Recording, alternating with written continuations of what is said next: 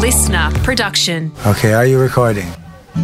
Hello and welcome along to episode 68 of the Howie Games Part A. Thanks for giving the show a go. This week's episode is actually coming to you from Zimbabwe, namely Victoria Falls, where the Howie Games is having a bit of a spell.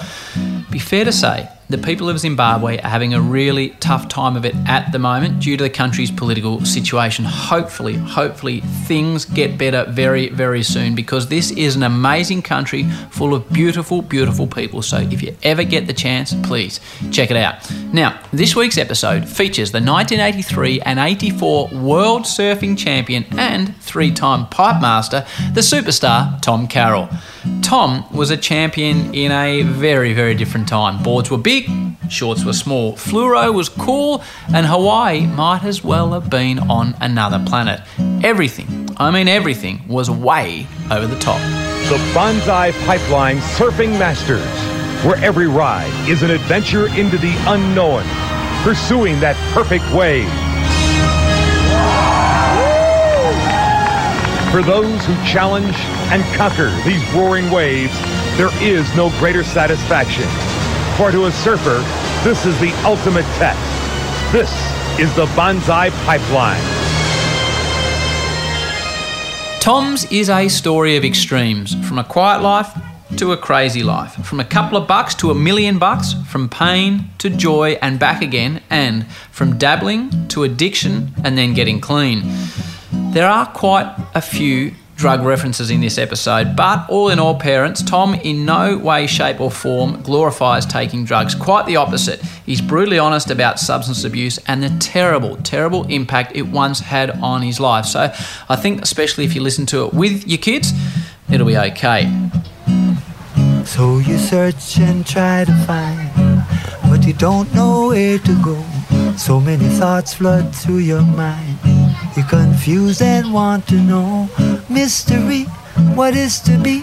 So much more than meets the eye. Listen to me, time is your key. You will find out by and by. These days, Tom is 10 years clean and sober. He is fit, firing, and still pushing the surfing boundaries. He exudes energy. He is like the ultimate Energizer Bunny, who has inspired many, many people with his story. And what a story it is. Tom's book, titled TC, Tom Carroll, written by his brother Nick Carroll, it is like few sports books I've read. It is phenomenal, beautifully written and achingly honest. Check it out, TC, Tom Carroll. Enjoy, Thomas Victor Carroll. So when you search and then you find, and know just where to go, and thoughts that once used to cloud your mind, you see clearly and now you know. Mystery, what is to be revealed in King Selassie. Come on, children, trot with me. We want to reach Mount Zion. Tom Carroll, welcome to the Howie Games. I always say I'm excited at this point when I get to sit across from people, but to sit with you, I obviously love to surf, to sit with a two-time world surf champion in this amazing place you live. I've been chasing you around the world a bit, so I'm really happy to sit down and have a chat with you. Thanks for coming on. Yeah, it's an absolute pleasure. Howie, yeah. We are in Avalon. I've never been to the Northern Beaches. Wow, how did I not know about this place? Yeah. Oh, no, this is a little... Well, it's not really a secret, but it's... You know, I call it the bubble because people get stuck in the bubble. Yeah.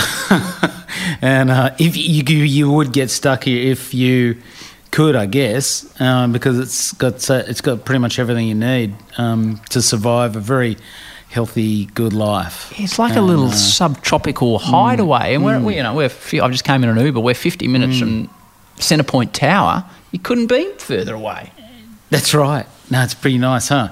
And but I definitely feel the need to get out. Right. Like I've got to get out. You know, I'm thankful that I've grown. I was lucky enough to be born. I mean, just think about how lucky you are just to be born in Australia. Just for the start, right? Just think about how lucky we are to be born in Australia, but then get to be born on the northern beaches of Sydney. It was that's a stroke, a huge amount of luck right there, you know. Yeah, my just word. to be born into Newport Beach, which is just around the corner, and Avalon's just a little bit further north, up the beaches, and I just ended up here just by kind of default, really. Yeah. Normally at this point I ask you what you're up to now, but since you've talked about you were born around here, so what are your first memories? What are your mum and dad all about?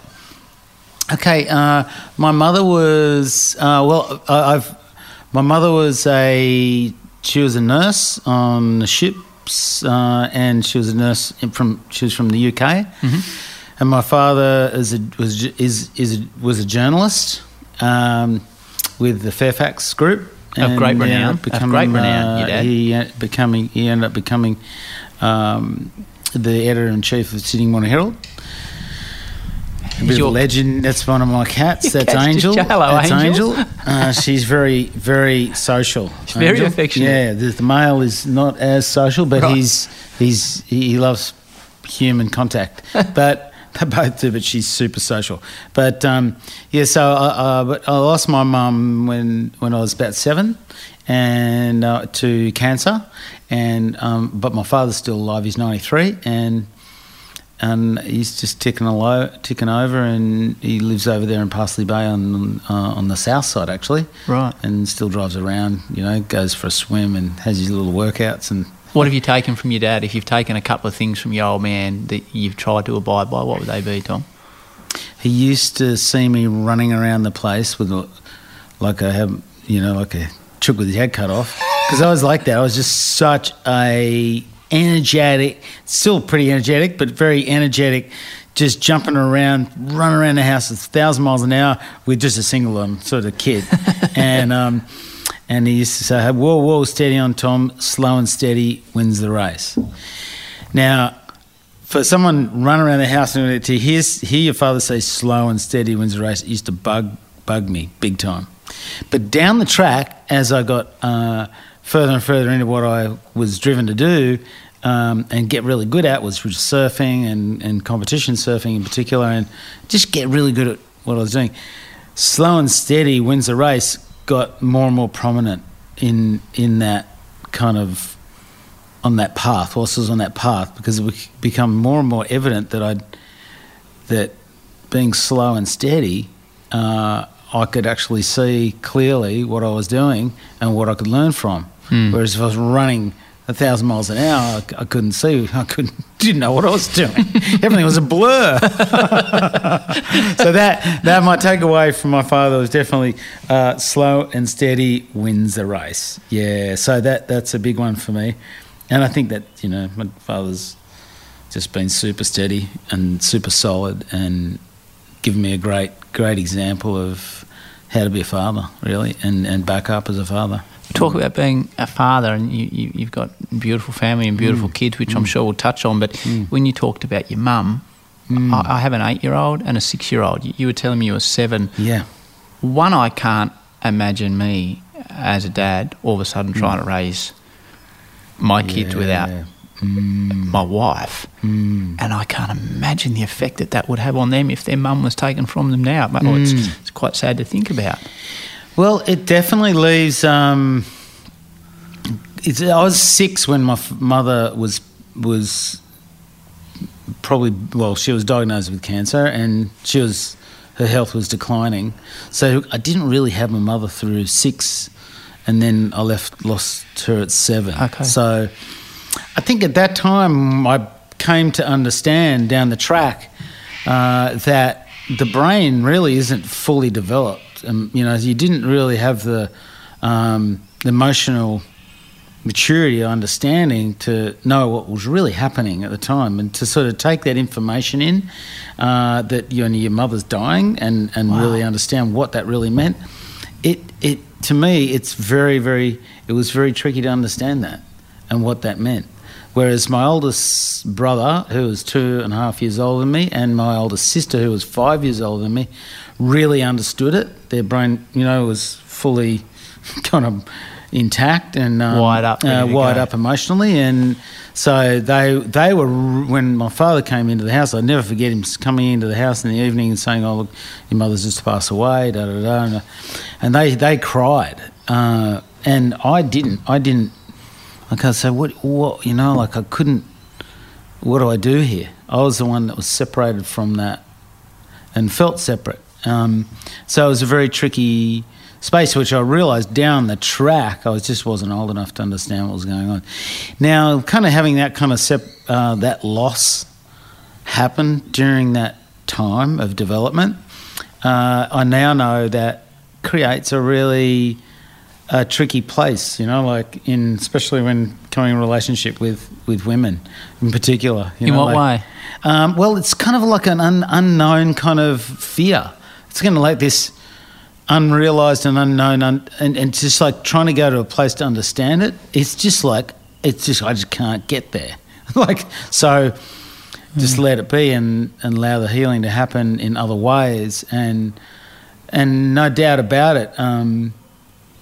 Trying to find answers for that as a youngster, the coolest thing when I realised what went on there, that there was absolutely nothing out of place, that my last beautiful memory of my mother was the Christmas before she left, and that was she gave me a surfboard.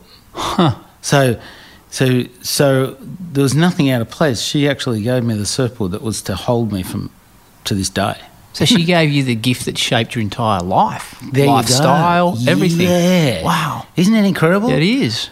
And so, but I mean, many years of just struggling, trying to figure it out, or going into some pain, or a lot of pain around, especially relationship with women, in particular, fear about women. It's just incredible. Just first default is just I'm just scared of women, period, of them leaving. So, right.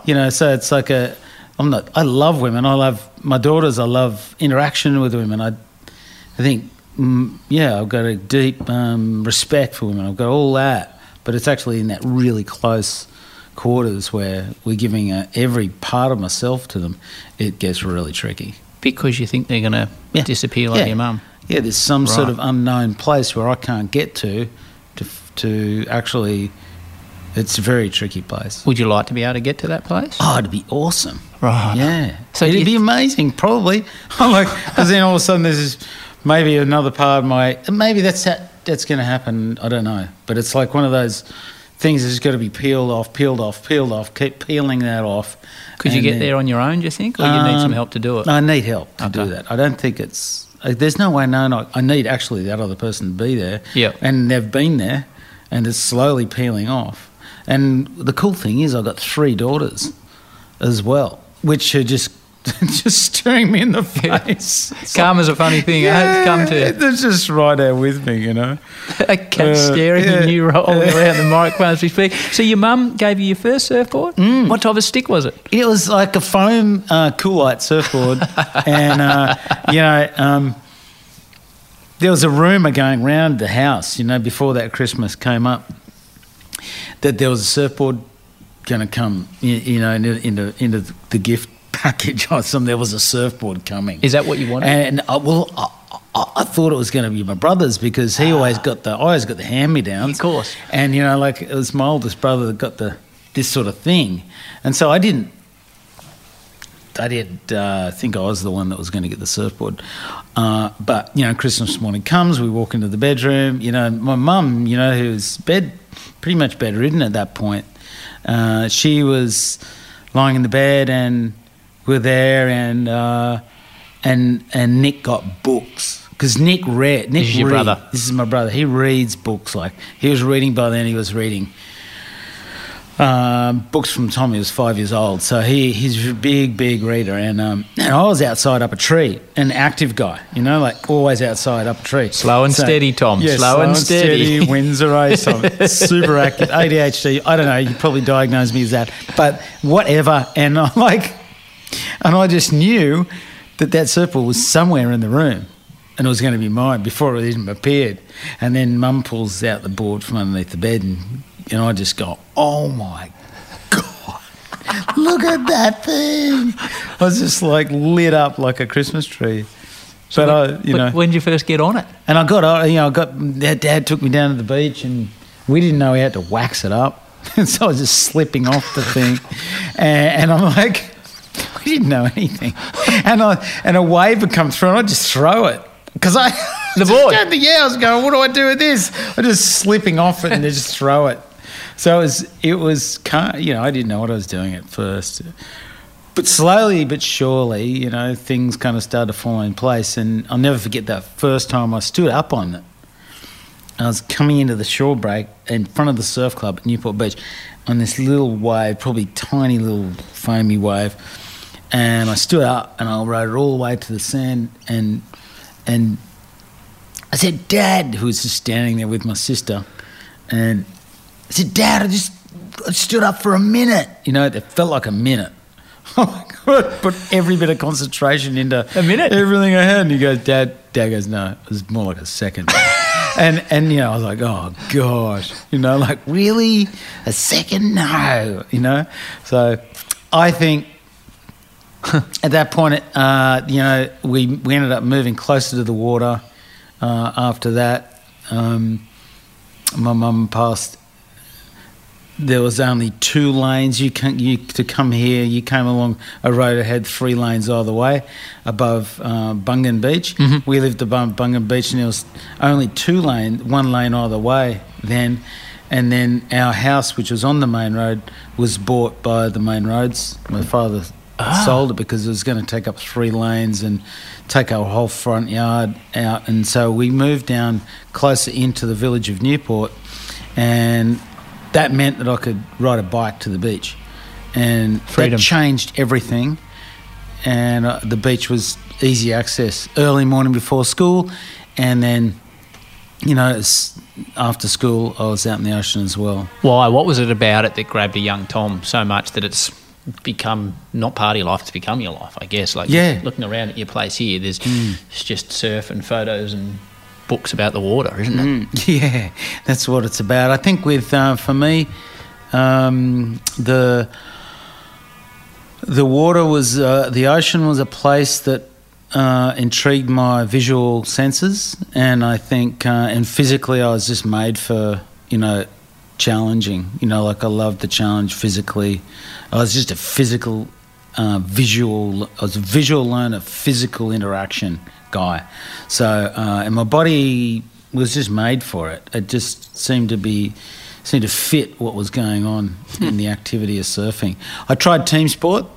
I played rugby. My father put me in a Newport Breakers rugby team at a young age, and I just tried to run the field with these big old boots on, and I used to get beat up on the field, and I was just this little guy playing halfback in the rugby team, and that was a tricky game. I always wanted to play rugby league, but I had to play rugby union, and I used to get smashed, and I played for a number of years, and I just, at the end of the game, I just looked down to the beach, and I couldn't surf after it too at the end, right, because I was so sore.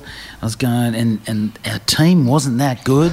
So I'd just go, my 5'8" was really good, but the rest of the team, we get a bit of forward movement, and then my 5'8" would give up on me. He'd just start throwing the ball. I go, what are you doing? He goes, oh, it's hopeless. I go, don't give up. I knew at that point there was something in me that didn't like to give up. I really didn't like to give up. I didn't care how far behind I was, I wouldn't give up. I know it was kind of futile. He just goes, it's futile, look at this team.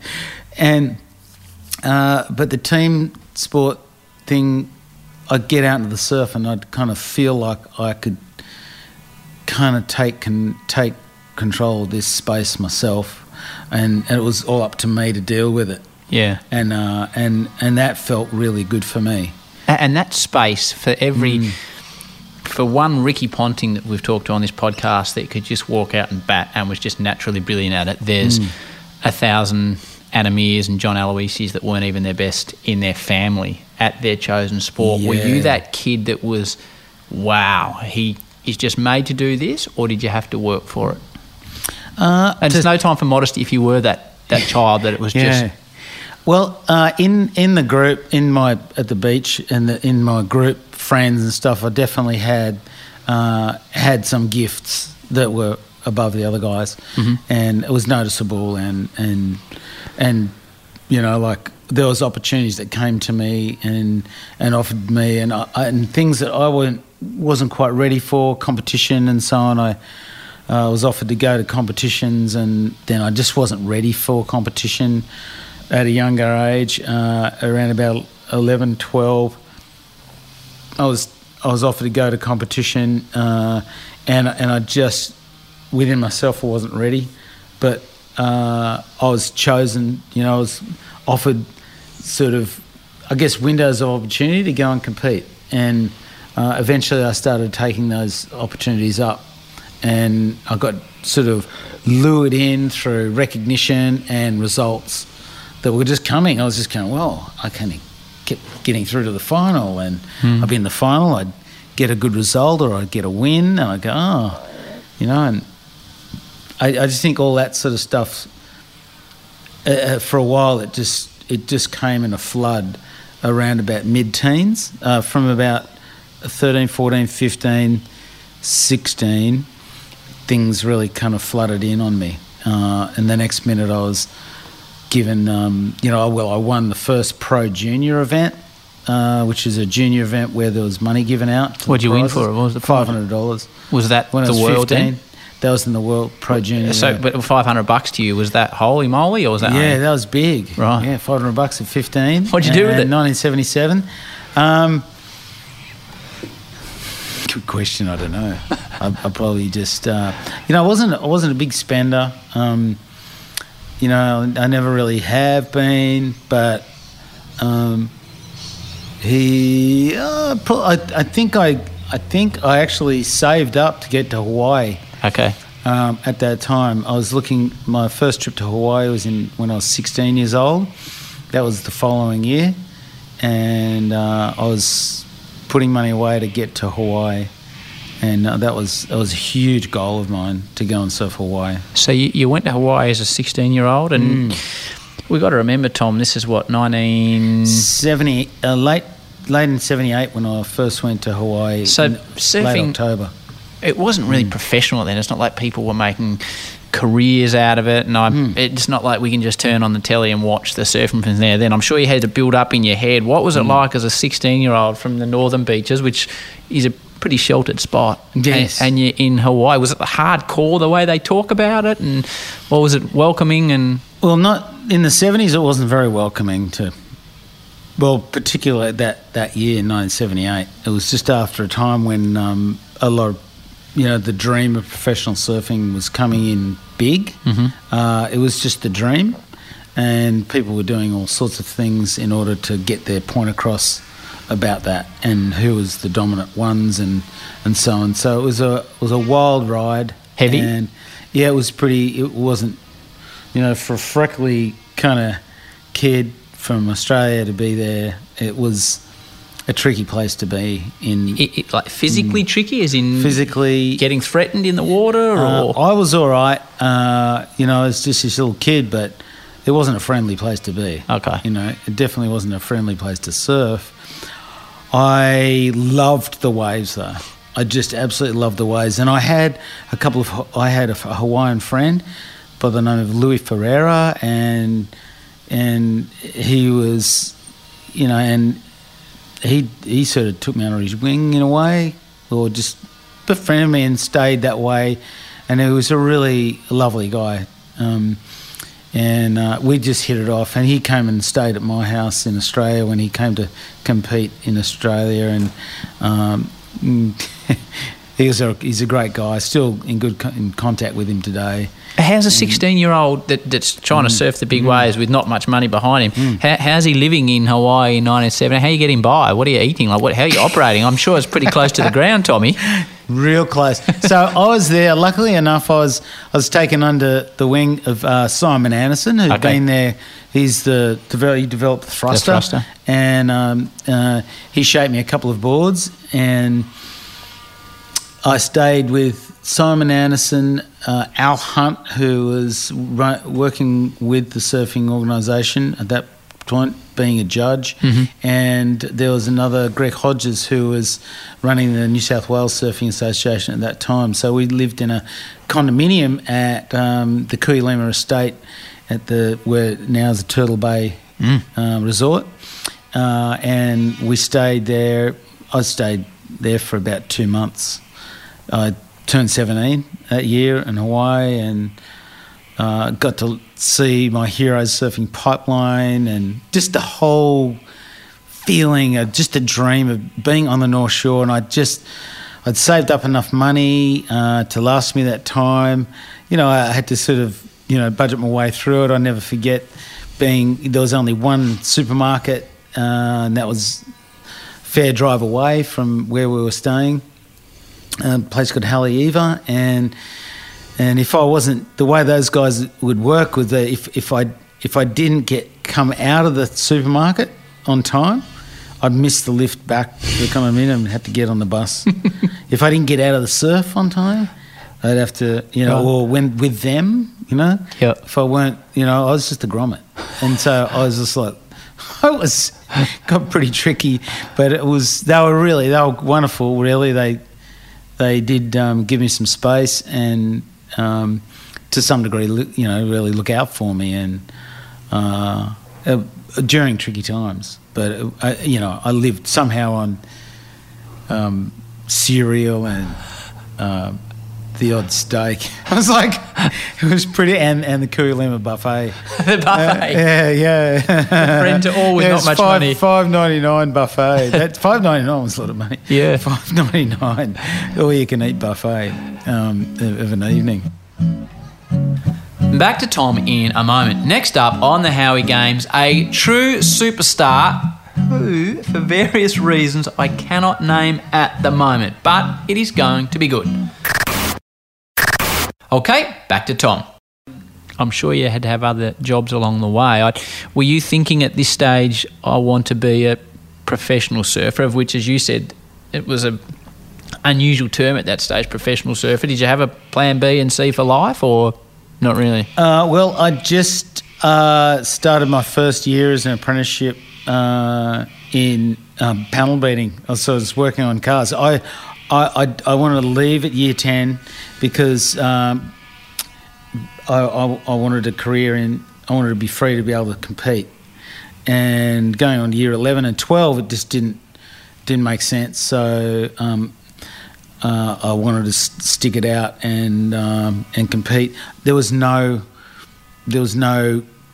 clear path for us to be a professional surfer.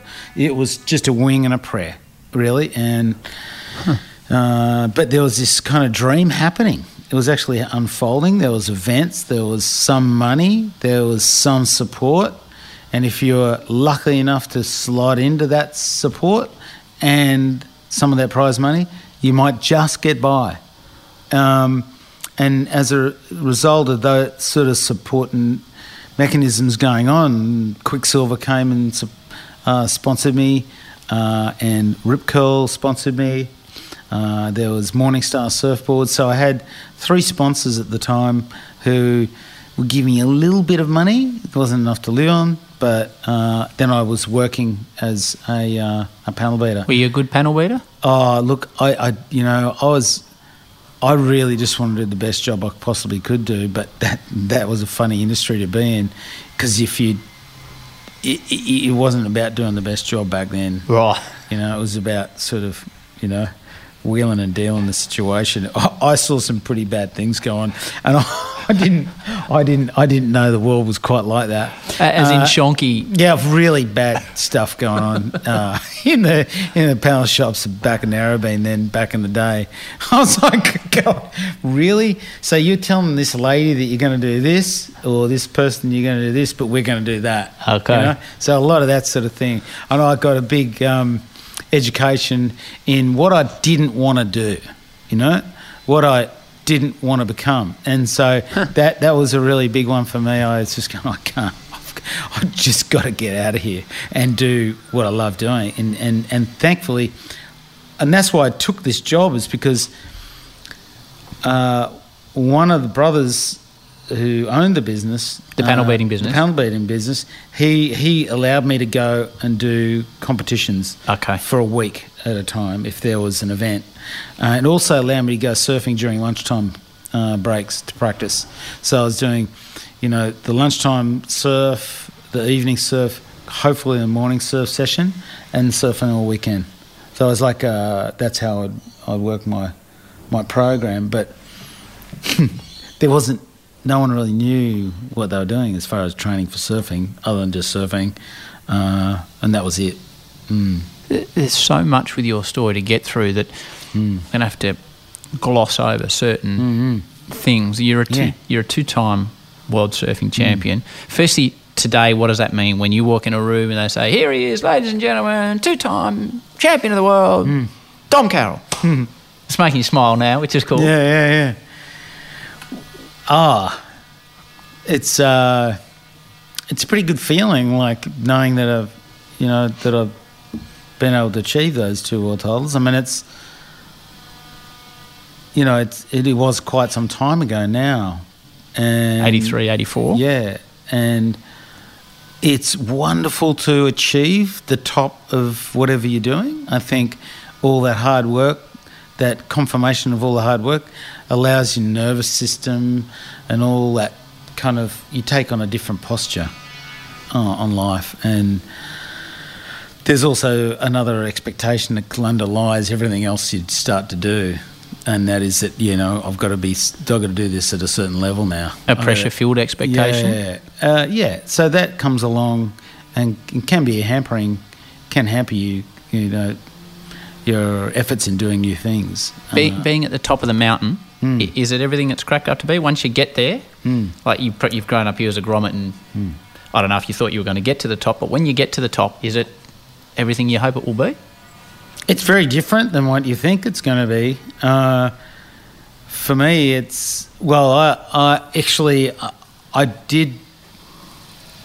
didn't even know I was going to be able to get there to start off with. It wasn't towards when I got close enough to it that I could sniff it that I really believed that I could do it.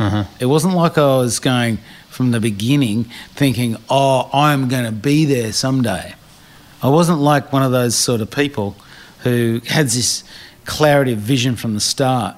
It was sort of like little steps along the way that I grabbed onto and gripped onto opportunity as I moved through, and slipped down, built it back up, slipped back down, built it back up. So finally getting to the top, and then all of a sudden getting all this attention, sometimes that gets tricky. I think our ego does some pretty wacko things at that point. I think we've got to be very, I think having good friends around, having good people around, keep us grounded, and also sort of being able to relax in it.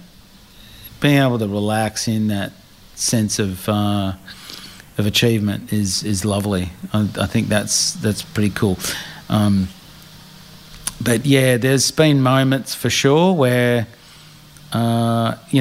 it's great that there's more competition to come and there's more opportunity to kind of be leveled down, leveled back, or, actually redeem yourself. Okay. Or, and those opportunities came. But I came really close to the third world title in 1988, and that was lost due to interference, technicality. Which they then changed the rules, didn't they? And then they changed the rules just very shortly after that. So for those that don't know, interference, someone else has priority, you shape in your situation, nothing more shape to catch a wave. The other guy goes into a closeout, all of a sudden you can't be world champion. Does that still, I'm sure it hurt you then, and I don't know how you reacted then, but now, was it 30 years later, Tom? Yeah. Are you the type of bloke that you're still like, or is it like something that happened 30 years ago? It really depends, it depends in the circumstances. Internally, it's like I might be sensitive some days more than others. So it's just some sort of lingering residue of memory that will sometimes be a little bit more painful than other times. And memory, I guess now I understand, memory just sort of is restored. If you memorise an event or something comes to your memory now, it's stored as context, as how you are now. And so that's an interesting thing, because sometimes I'm totally at peace with it and I don't really have any issue. And then all of a sudden, like, say, a few years down, like now, I'm totally at peace, no worries. But in a couple of years, I might be in a different space, someone brings it back up, and I might be like, holy shit, and I just I don't want to start punching someone. Well, let's move on. I don't want you to start laying into you when you're thinking about it. I just don't think I'm like that. But you know what I mean? Yeah, I do. That's just the nature of us. That's the human experience. How did you deal with... they often say you learn more from defeat. I've learned that talking to so many athletes. How did you deal with defeat and getting beaten in situations like that? How did you use it? Did you use it? Well, that one in particular was quite a deep experience, and I didn't really give it recognition straight away, other than the fact that I beat the shit out of my steering wheel in my rental car in the back streets of the Kainui road behind Pipeline there. Now we're getting to the crux of the situation. I just started punching the hell out of the steering wheel. I had to physically get it out of me. I was just like crazy after that. Yeah. And I couldn't hold it in, and I kind of hurt my hands against the steering wheel. I remember beating it up and just being so angry. But then, I tried to stay with the tour the next year, and I just couldn't get out of the heat. Okay. I just was not there. And it wasn't until, I thought to myself somewhere in me, I thought, well, you know what? I'm stepping off this tour. I took 6 months off and just, I did all these changes in my life. I just changed everything. I got rid of my manager. I separated from my partner, and then I changed a whole lot of things, and I thought that might work, but didn't. Right. Drastic measures when they don't work. They didn't really work. I was still left with myself, just going, I'm just boiling still inside, and I just had to really fall apart. I just really had to fall apart. I put a good solid 3-year effort in to get back my World Championship form, and I really fell in form in that year, and to lose it under those circumstances was quite painful, and I didn't really give that recognition. At that point, when I fell apart, I remember I was at home in Newport, and I've gone, right, I'm just going to focus on the events that I really love, and I'm going to go for the win. And subsequently, I got 2 more Pipeline Masters. I got, events at Margaret River, and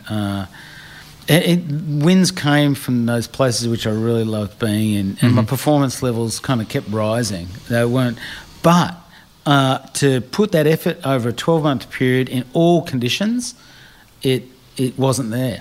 And I didn't realise that I'd made that decision, that I didn't trust competition, surfing, at some core level. So I wasn't ready to put in at every venue and go for that world title again. I just didn't trust that process anymore.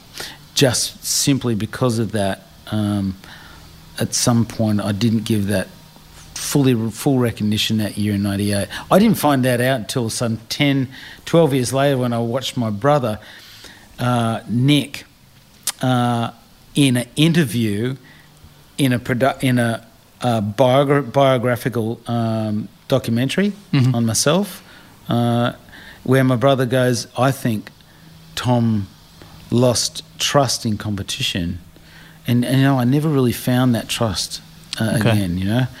So something happened to me in that point, and that was 12 years later, and that a light went on when he said that in this interview, and I was watching it. I'll never forget watching it on TV. It was just a pre-record. I was just looking at a video and watching it, and I was going, wow, Nick, you hit the nail on the head.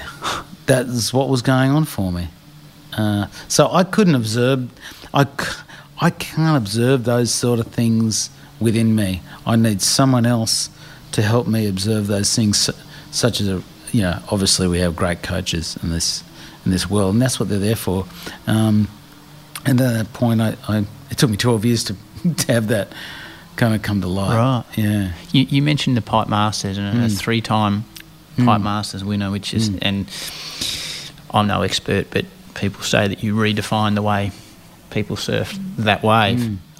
Back in your day, it was all fluoro and massive boards, and you had your helmet on. Your first Pipe Masters, we've been lucky enough to have Mick Fanning on this show, and he talked about the death of his brother Sean, and what that meant to him. And then we had a few years ago that his his older brother passed away as well, and he had to go and surf in that situation. And it took me back to what happened with you, with your first Pipe Masters in 1987, Tom.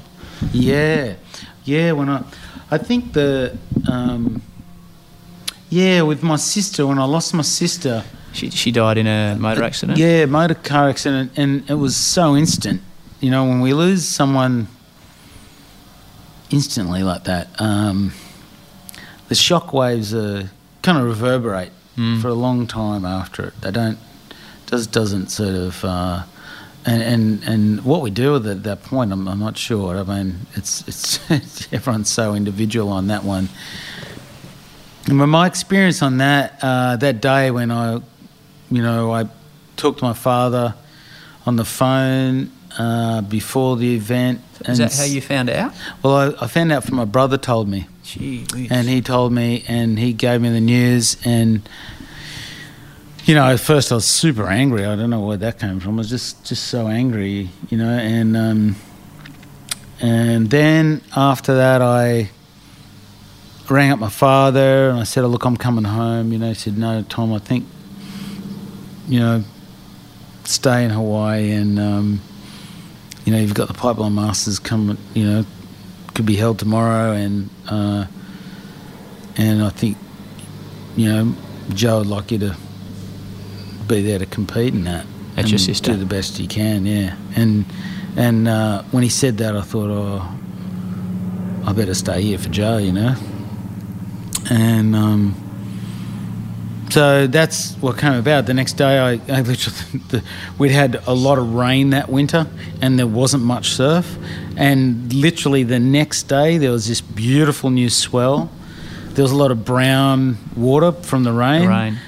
But this beautiful new west swell. We hadn't had a decent swell this whole time we'd been there, and it'd been quite stormy. And that day went by without a hitch. I just clicked into this space. Well, when you lose someone like that close, and that was such a profound moment that everything, all the trivial stuff, all that little bits of stuff that doesn't really mean anything strips away. So you're left with this really clear kind of space to work with. In your mind? Both in the mind, and it seems to emanate out. Okay. And I was calm, I was focused, I just could not do a thing wrong. It was an extraordinary day. The focus was for me to win it for Joe, as my father mentioned on the phone the night before. And so, when we're going for someone bigger than us, something bigger than us, the possibilities are extraordinary. Like, there's no doubt about it. When we're just going for ourselves, kind of limited. And then that was a huge example of that for me. It made for an incredibly rich experience, and that's what I think when we were talking about Mick Fanning just a moment ago. I've watched Mick Fanning over the years, and as his challenges and losses came, he reached deeper. And as we reach deeper, we get a richer feel for what we're doing, and amazing things come as a result of that. I think we reach deep, and we get to reach deeper inside ourselves. Yeah. And don't worry, that is not the end of Tom. We are only halfway through his story. Please continue listening to Tom Carroll on episode 68, part B. Go on, do it. Listener.